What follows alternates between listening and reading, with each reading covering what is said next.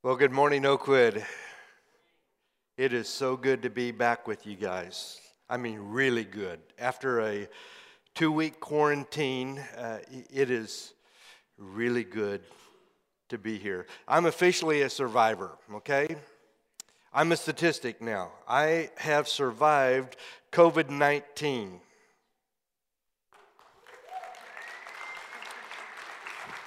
Never thought I'd get to say that, but let me just tell you real quickly about my experience with this. I know some people have said, I didn't even know I was sick. I had a little sniffle or something. Okay, on a scale from 0 to 10, 0 means you didn't even know you had it, 10, you're on your deathbed. I was about a 7. I had all the symptoms: headache, body ache, fatigue, no smell, no taste. I still can't smell or taste, but thank you guys that brought food. I imagined what it tasted like, okay? And so it's weird how your mind kind of tricks you like that. Shortness of breath, extreme fatigue, dizziness, and one of the things that got me the most was just kind of I would call it a brain fog, just kind of wandering around in a stupor like you don't even know what you're doing or what you're trying to accomplish. And I know some of you are thinking, well, Alan, you're always like that, but it was worse than normal, okay? And in fact, when I knew I was going to be preaching this week, I didn't think I had anything to say. I told Leah, I said, I don't even think I know how to do this anymore. And I don't even think I can articulate. And so I sit down and I try to write an outline out last Sunday afternoon, and it made no sense to me on Monday or Tuesday. And I thought, what was I even thinking here? And so I scratched it. I mean, I'm not even doing anything with it. Well, most of us have been anxious to put the year 2020 in the rearview mirror. The Solomon Foundation, that's who handles our retirement for our ministers here at Oakwood, sent us a little ornament to hang on our trees this year. It said, 2020, the year we all stayed home. Well, we're in the year 2021 now. But I think the year of 2020 I think we can remember it as the year of the coronavirus. And really here in Oklahoma, we were at ground zero to where the world began to stop. Do you remember back in March, it was a Wednesday night, when Oklahoma City was getting ready to play the Utah Jazz, and Rudy Gobert tested positive, and they canceled the basketball game. In fact, that was the last NBA ball game that was played for many, many, many months. And from that point on, the dominoes began to fall. And we were at ground zero right here in Oklahoma. And they told us, if you'll stop going to church, stop going to sporting events, to movies, to concert, things like that, we can stop this virus. Didn't stop, did it? Then they told us, you might remember this, hey, let's lock down for 2 weeks. If we all stay home for 2 weeks, we can stop this thing right now. We can stop it in its tracks. Well, they took 12 weeks. In some states, they are still locked down. New York, California, different places, they are still not able to have church like this here in person. Then they told us that as soon as it gets hot, the heat will kill the virus. You remember that one? And so we waited anxiously for the 100-degree heat that Oklahoma is so famous for. And we knew that as soon as it got hot, we would kill the virus. Well, the 100-degree heat came and gone, and guess what? This virus survived. Then they told us to wear a mask. You remember? Hey, this will stop the spread of this thing. We just wear a mask, and then we're going to mandate the use of this mask, and that'll stop it. Well, it's still going. And then they said, well, just wait till the election's over, November 3rd. Well, we are 2 months past the election. The election's already come and gone, but guess what? The virus is still with us. But well, hold on. We've got a vaccine coming. Just wait for the vaccine, and then it'll all go away. Well, now we're being told, well, this vaccine may not be effective against this new strain that's coming. Well, 2020 has been a year like no other, hadn't it? we've had a lot of challenges, and I just want to say to you right now that I am so proud of our staff because we have faced incredible challenges this year, and we faced them all, and we have actually thrived through that, and we were better because of that. In a matter of days in March, and just when we hired Rusty, in fact, you hadn't even got to meet Rusty yet, that's when we shut down, and we had to figure out in a matter of days how to do what we do here online and to make it relevant. And it happened. And so we as a staff had to try to figure out how to interact with you guys at home because we couldn't get together in person, and how to stay in contact with our flock, and did a great job with it. And we were just figuring this out and how to go online and really make our online service relevant. And then we had a lightning strike that hit our steeple that fried out most of our electronic equipment. Some of you guys may be not even aware of that, but they handled that challenge remarkably. And then we've also had to go to church camp and to CIY to do our own thing, to kind of pivot and do things virtually. And then our Vacation Bible School, our big event that we do every year for our children's ministry, we had to pivot and learn how to take it when we literally have kids everywhere and they're just all bunched up together, how to spread them out and how to do that safely. And I'm just really proud of these guys.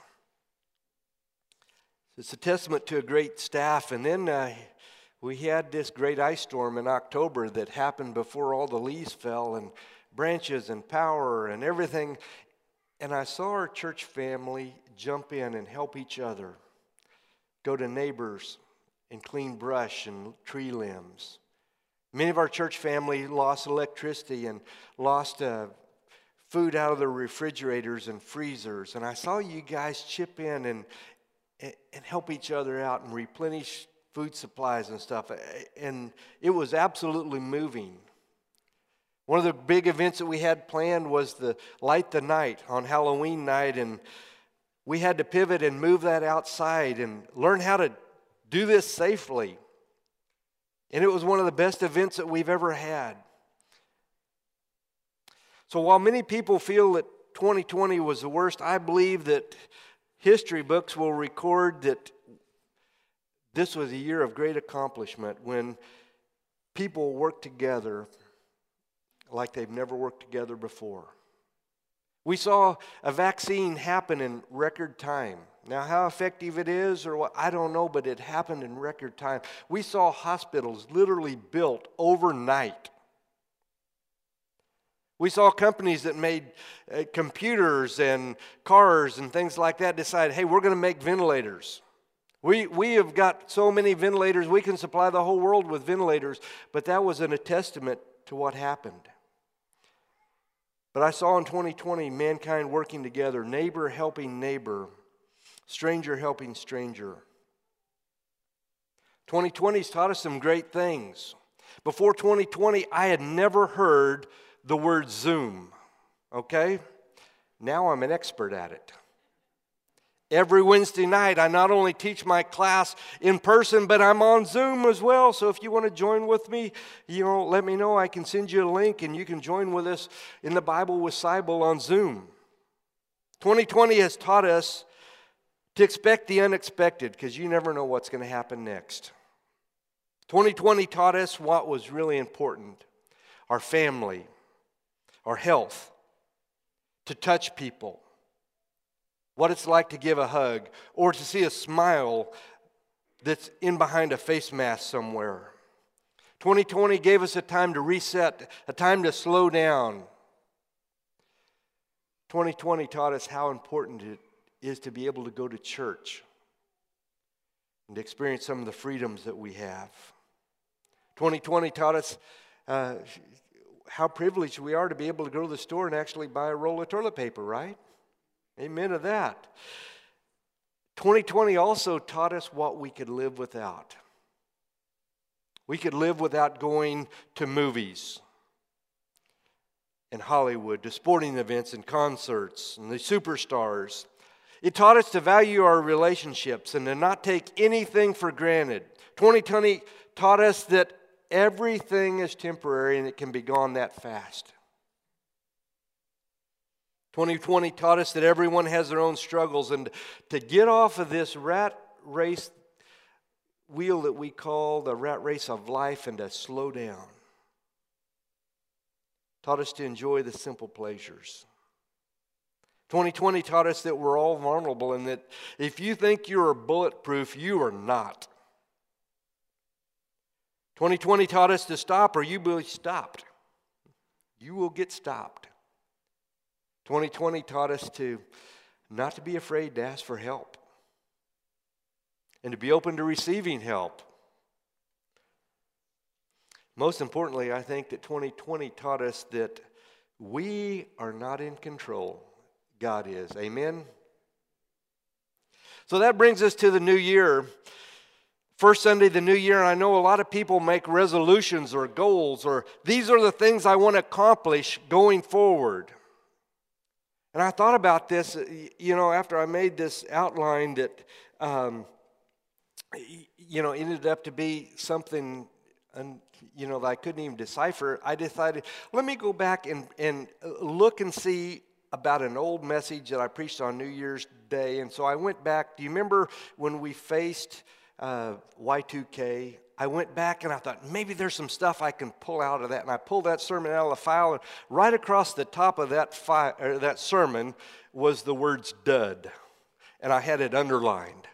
I thought, well, that's not a very good sermon then if I gave that a dud. So I stuffed it back in there, and I said, Leah, I don't even know what to say. I don't even know if I can put together a message right now. My mind's just so frazzled out. And she said, well, what would you say if this is going to be the last Sunday that we got together? That they said churches are shut down, you can't do any online stuff anymore, that this is the last time that we could worship together in person. I said, well, that'd be easy. I talk about being ready and making sure those around us are ready. And so that's what I want to talk to you about this morning for a few moments, is having a heart for the lost. I think that ought to be a priority to every single one of us, is that we make lost people a priority. I love to fly commercial airlines, and I think one of my favorite parts is the acceleration. I'm kind of an adrenaline junkie, and I like the feel of the acceleration of that plane when it takes off. But right before it takes off, there's always something that happens. The flight attendants go through this little routine. They take one of those little belt buckle things, and they get your attention, and they explain how to put a seatbelt together and then tighten it up, and they make sure that you're all snugged in there. And then they explain the air mask thing, they have it dangle, and they say, put it over your face, tighten these straps up. Now, that bag may not inflate, but air will still be coming through, so don't worry about this. And regardless of what Jesus says, helping other people first, we want you to put your mask on yourself first, okay? And then you can help other people. Oh, and the seat that you're on, if we would crash over the ocean, that is now a flotation device. So grab that out. Here's how you do it. And there's exits, some at the front, some at the back, the side. So just take a moment, explain to you where these things are. And there's a little card in the little pouch in front of you that tells you all the safety precautions of the airplane. And they go through this whole spiel. But the problem is nobody pays any attention, do they? They're on their phone, they're talking, they're putting their stuff away. They just completely ignore it. Why? Well, I think there are two reasons. One, if we really believed that that plane was going to crash, we wouldn't be on it, would we? And the second thing is that we've heard it all before, and so we think it's irrelevant to us. I know what they're going to say. I've heard it all before. Now, let me tell you, if I really believed that plane was going to crash, I would be listening intently to everything they say. Now, would you explain that again? I want to make sure I know how to get this seat out in case I need it to be cushion. I would want to make sure, would you explain to me how these doors work again? If I really believed that plane was going to crash, I would make sure that I paid to the details of that entire announcement. But we've heard it before. It's the same message over and over again. And I think it's also true about us trying to reach out for lost people. People have this idea, well, I've heard that message before, and so it's irrelevant, and so they just pretty much ignore the message. Well, in Luke chapter 15, there are 3 familiar stories that Jesus gives us concerning lost people. He tells us the story about the lost sheep, the lost coin, and then the lost son. So if you have your Bibles, turn with me to Luke chapter 15, and honestly, we could make a sermon out of each one of these stories, but I'm going to kind of hit the high points of all 3 of them and make a few observations real quickly on these. So let's begin reading with chapter 15, verse 1. Now the tax collectors and the sinners were all gathering around to hear Jesus, but the Pharisees and the teachers of the law muttered, "This man welcomes sinners and eats with them." Then Jesus told them this parable. You see, the religious establishment did not like Jesus because he was always spending time with the wrong people. The outcasts, the sinners, the heathens, the pagans. They were upset because he wasn't spending more time with them. But Jesus showed us who was really important. And he saw how upset that they were, and so he said, let me tell you a story. So he began to tell them the story. And the first story he told was about a sheep. Verse 4, he said, suppose one of you has 100 sheep and loses one of them. Doesn't he leave the 99 in the open country and go after that lost sheep until he finds it? And when he finds it, he joyfully puts it on his shoulders, and then he goes home. Then he calls his friends and neighbors together and says, rejoice with me. I tell you, I have found my lost sheep. I tell you that in the same way there will be more rejoicing in heaven over one sinner who repents than over 99 righteous persons who do not need to repent. Let me give you some observations real quick about each of these 3 stories. The first one is that Jesus initiates reaching the lost. You see, this one lost sheep was important to him. And it's important for us to understand that Jesus initiated going to find this sheep. He didn't expect the sheep to come find the shepherd. Jesus tells us in the Great Commission that it is our responsibility to go out past these comfortable seats, out through these doors, and we're to go find the lost sheep of this world. It's our responsibility. In fact, it was so important, that was the last message that he gave to us before he ascended back to heaven. He said, I want you to go out and make disciples. I want you to go seek and save the lost sheep. I want you to go find them.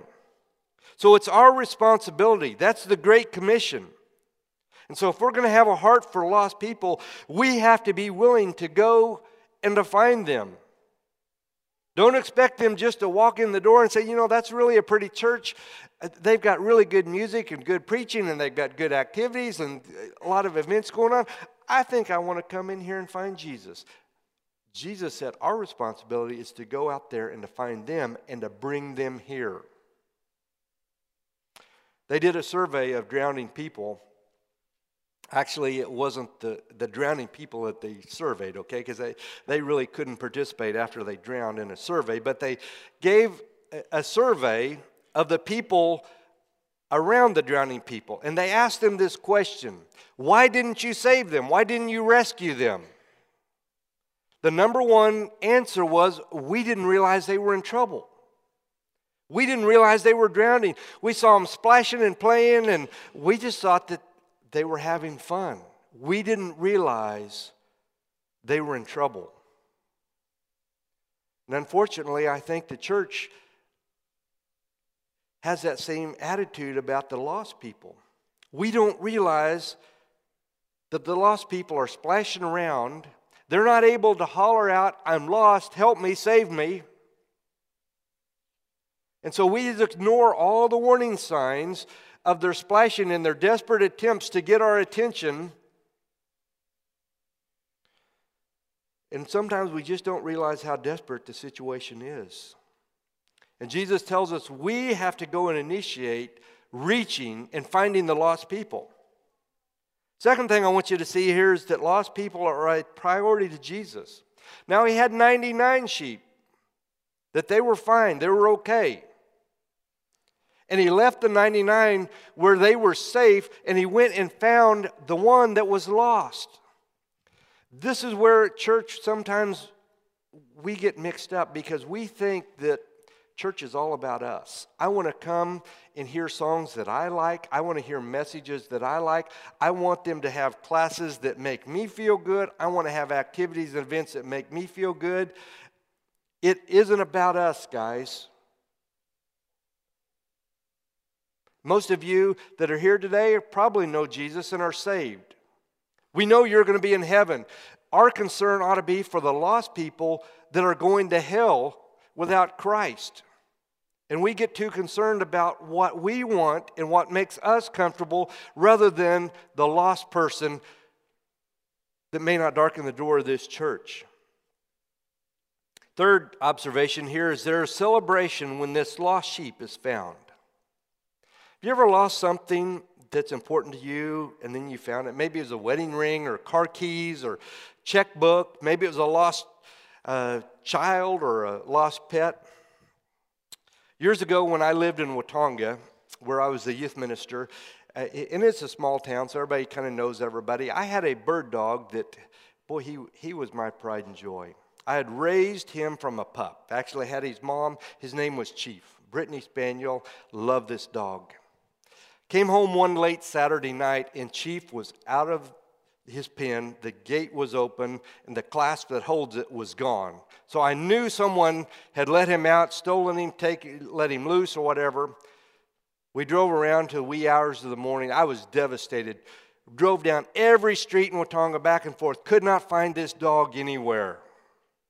It was a short night. I was just distraught. The next morning, Sunday morning, and we, at our church, Watonga Christian Church, we hosted a radio program on Sunday morning. So I called the radio station. I said, hey, can you send a public announcement? My dog is gone. Okay? You can only do that in a small town, right? My dog is gone. His name is Chief. He's got an orange collar on. He's a Brittany Spaniel. Gave all these direct. No calls. Went to church. I'm just bummed out. After church, Chief still hadn't made it back. As a family, we went to Kentucky Fried Chicken, and there was a guy that he worked out at the sewer treatment plant, and he said, hey, did you find your dog yet? I'm like, no, we haven't found him yet. He goes, I saw a dog that looks like that out by the sewer plant. I left my family where they were, okay? They were like the 99. I left them in at Kentucky Fried Chicken, and out the door I went. Went out that way, several miles outside of town, and guess what? Here I found my dog. Now, he had been a little roughed up. His collar was busted off him. His feet were kind of rubbed raw. It looked like he'd been rolling around in, I don't know, maybe a cattle feedlot or something. I don't know, but I didn't care that I was in Leah's car, and I didn't care that I was dressed on Sunday morning, but I got him back in the car, and I drove back to the Kentucky Fried Chicken. They didn't take a picture, but they said I had a pretty big smile on my face that day because my dog that had been lost, that meant so much to me, was found. And there was a lot of celebration that day. We were really, really happy. I love our baptisms here at Oakwood. When someone accepts Christ and is baptized right here, there's a lot of cheering and celebration, and there's a lot of joy that happens. Way different than when I was baptized. When I was baptized, everybody quietly, reverently sang this song, Now I Belong to Jesus. Do you guys remember this? And there was no celebration. Let me tell you, we celebrate here. And not only here, but in heaven there's a celebration when a lost is found. Let's look at the lost coin, verse 8. Or suppose a woman has 10 silver coins and loses one. Doesn't she light a lamp, sweep the house, and search carefully until she finds it? And when she finds it, she calls her friends and neighbors together and says, "Rejoice with me, I found my lost coin." In the same way, I tell you, there is rejoicing in the presence of the angels of God over one sinner who repents. Now, observations that I want to make here is that Jesus cares about quantity. Sometimes the church gets a bad reputation of, well, all you're concerned about is numbers. Numbers were important to Jesus. He had 99 sheep, but there was still one that was lost. This lady had 9 or 10 coins, 9 she had that she knew where they were, 1 was lost. So that tells us how important it was to Jesus for one lost soul. I've been told that when we get to heaven, Jesus might just ask us, "Did you come alone?" Well, yeah, I made it, Jesus. Why would you come alone? Why would you not bring somebody with you? You see, Jesus had an incredible heart for the lost. Second thing we see here is that this lady kept looking persistently, which tells us that we're to look persistently. Now, I don't know if she found it in the first hour, the first day, but she didn't quit until she found it. Yesterday, back in our bedroom, I had my sermon notes together, and I had them paper clipped with this little red paper clip. And I was putting things, kind of putting it away, and this thing popped off, and it was gone. It's back in our bedroom, and I got down on my hands and knees, and I began to search for a lost paper clip. Couldn't find it. So I got out some really bright lights, and I began to look around. Couldn't find the thing. Even got Leo, and I said, "Help me find this paper clip." She goes, "It's just a paper clip." I said, "Yeah, but it's my paper clip. And it's a red one. It was a special one." And I even did something extraordinary. I went and got the vacuum. I thought, okay, I'm going to find this thing. She goes, "We'll find it sooner or later." I said, "Yeah, but I don't want to step on it." And that was my vacuum. That was my paper clip. Never did find it till yesterday afternoon. Reached in my pocket to get my keys, and here was my red paper clip. I was really happy, okay? If Alan Seibel can get that happy about a red paper clip, think how happy Jesus gets when one lost soul is found. If you study the healings of Jesus, in 34 of the 40 healings that Jesus did, those people that needed healed didn't come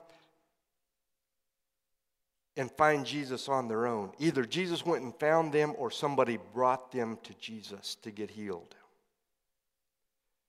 Statistics tell us that 80% of the people that find Christ, that get saved, do so not because of great preaching, not because of wonderful music, not because of a beautiful building and sports outreach programs and great Sunday school teachers. They do so because of a relationship with one person.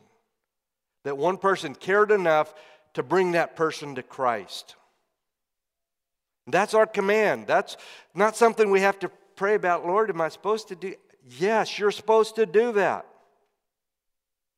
And again, we see here that tremendous celebration when one coin is found. 8 years ago, I had a phone. It was an AT&T phone, and it had this little bitty SD card thing in it. You might know what I'm talking about, that it would store your pictures, your phone numbers, and all that stuff. Something happened to that SD card, and it got corrupted. All my pictures were gone. They were important pictures. It was pictures of the last Christmas that I had with my mom and our family all together. Last pictures I had with my dad, and they were gone. They were priceless. I did everything I could. I didn't know about backing this stuff up on a cloud or something like that. I just knew that I took these pictures and they stored them on that little card. And I was devastated. I'd tried everything until my friend Alan Klepper said, Brandon works for AT&T. Maybe he can get those pictures back for you. I'm like, we've tried everything. Brandon came over, took that little SD card out, and he brought a little computer, and he had some little thing, gizmo. He plugged it in there and started doing this, and Are these your pictures you're looking for? Yeah, those are the pictures. Okay, let's make a backup of those real quick. And so he made a backup, and he goes, let's back these things up on the cloud. I said, the what? The cloud. I said, where are they going? He goes, the cloud. We had tried everything, but persistence paid off.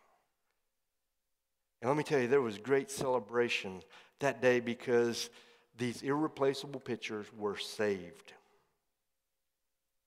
Real quickly, I want to move to the lost son. Verse 11.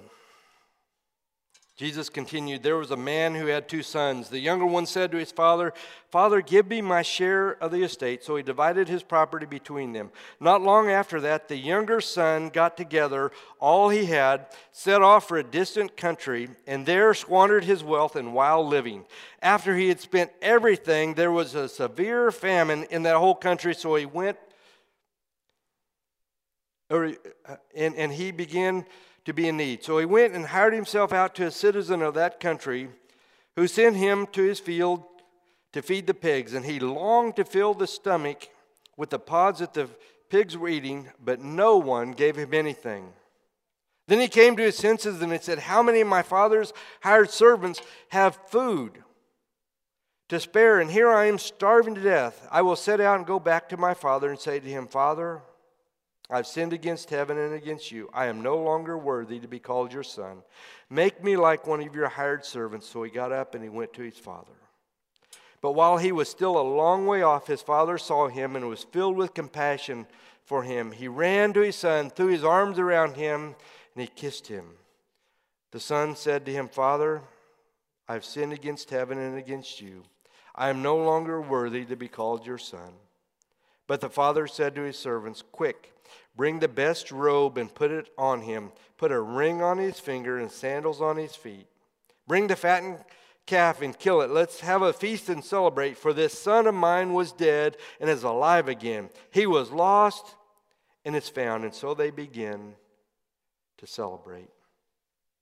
A couple of quick lessons here. We see that God is patient. God is willing to wait. He's willing to allow us to decide to return home. This son made a conscious decision to leave the sweet fellowship that he had with his family and his father, that precious relationship, and to run away and rebel, to go against everything that he had been taught, against everything that his family stood for, all the principles and morals that he had, and to just go off and just throw it all away. And the father had to let him do that. So we see that God's love is patient. He's willing to allow us to decide to return home. Now, I'm going to admit, I'm not a patient person sometimes. Most of the time, I'm not very patient. But I'm so glad that God is. Second thing is, while God is patient, He's waiting expectantly. You see, every day that father was watching. He was praying. He was hoping. I bet the majority of his day was spent looking from the front porch down the road, hoping that he would catch a glimpse of that son beginning to come home. And every morning when he would get up, I bet he would say, I hope this is the day. I'm praying that this is the day that he comes home. Friends, maybe that's where you are today. Maybe you've got a loved one that has gone astray. Maybe it's a spouse. Maybe it's a child or a grandchild. Maybe it's a brother or sister that has gone astray and has ran away from the sweet fellowship of the Lord. And you're praying and you're hoping. And every day you wake up and say, I hope this is the day that they return back to the Lord. And when that father saw that son a long way off, he jumped up and he ran and he hugged him. Now, remember, he'd been out with the pigs.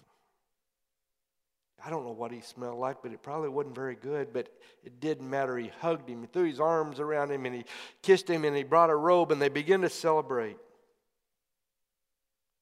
But you see, here's what I find interesting in all three of these stories. The only one that Jesus didn't go after was the third one. That was the only one that really knew they were lost. The sheep didn't know they were lost. You know, they're kind of dumb. He just wandered off. He just looked up and he was gone. The coin certainly didn't know it was lost. It just disappeared. But the son made a conscious decision to become lost, to run away, to rebel. And that's the only one that Jesus didn't run after.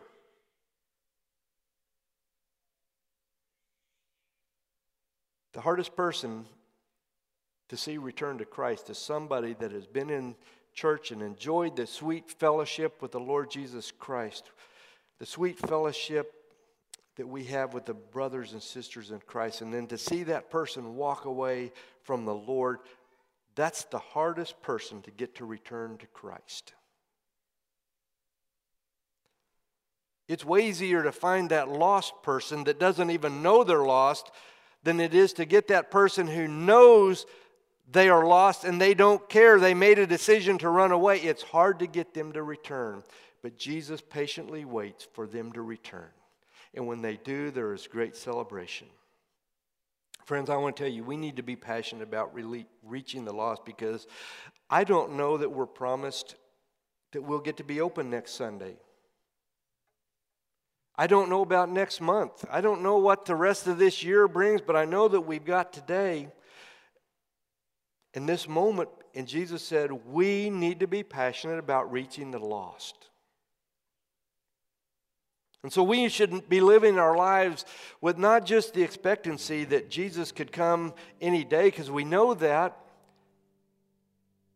but we ought to be expecting that He's going to return.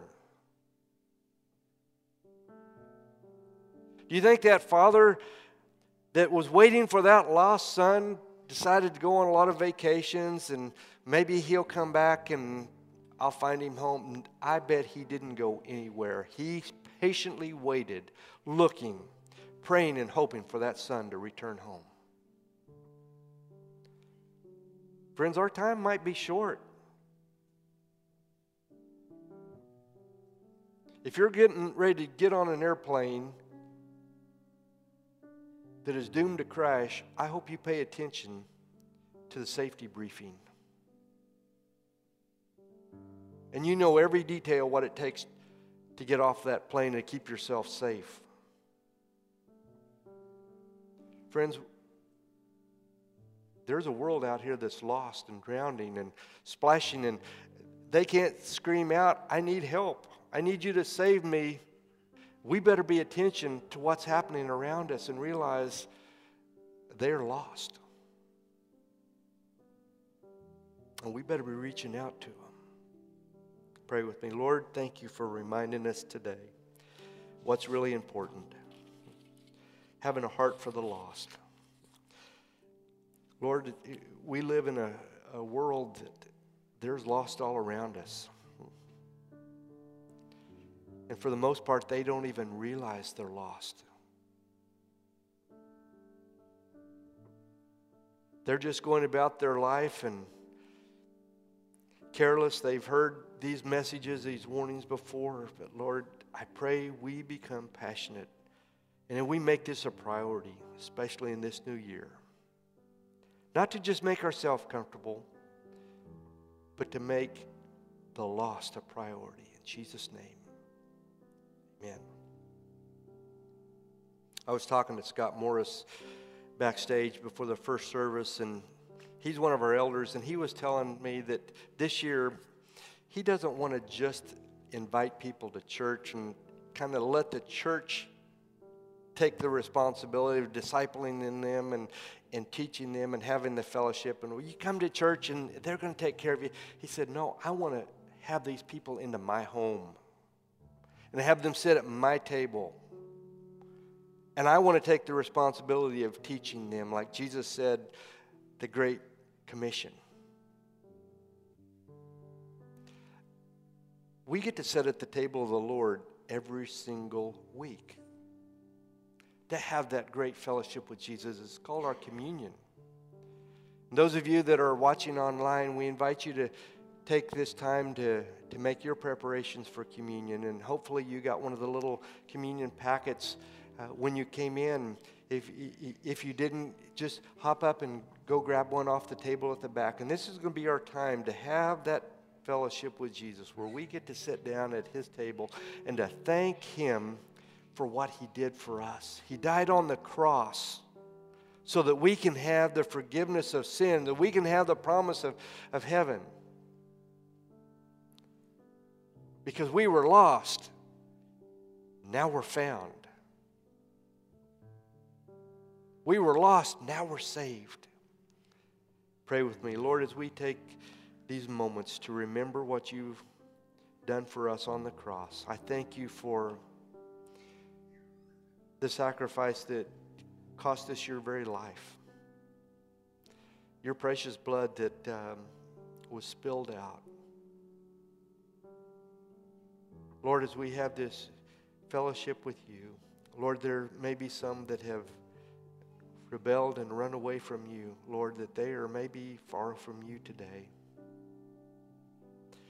Lord, you desperately want them to come back to that relationship with you. Lord, I pray for those that are not in a life-saving relationship with you, that haven't yet claimed you as Lord and Savior. Lord, I pray this is the day of salvation, that 2021 is the year of salvation for them. In Jesus' name.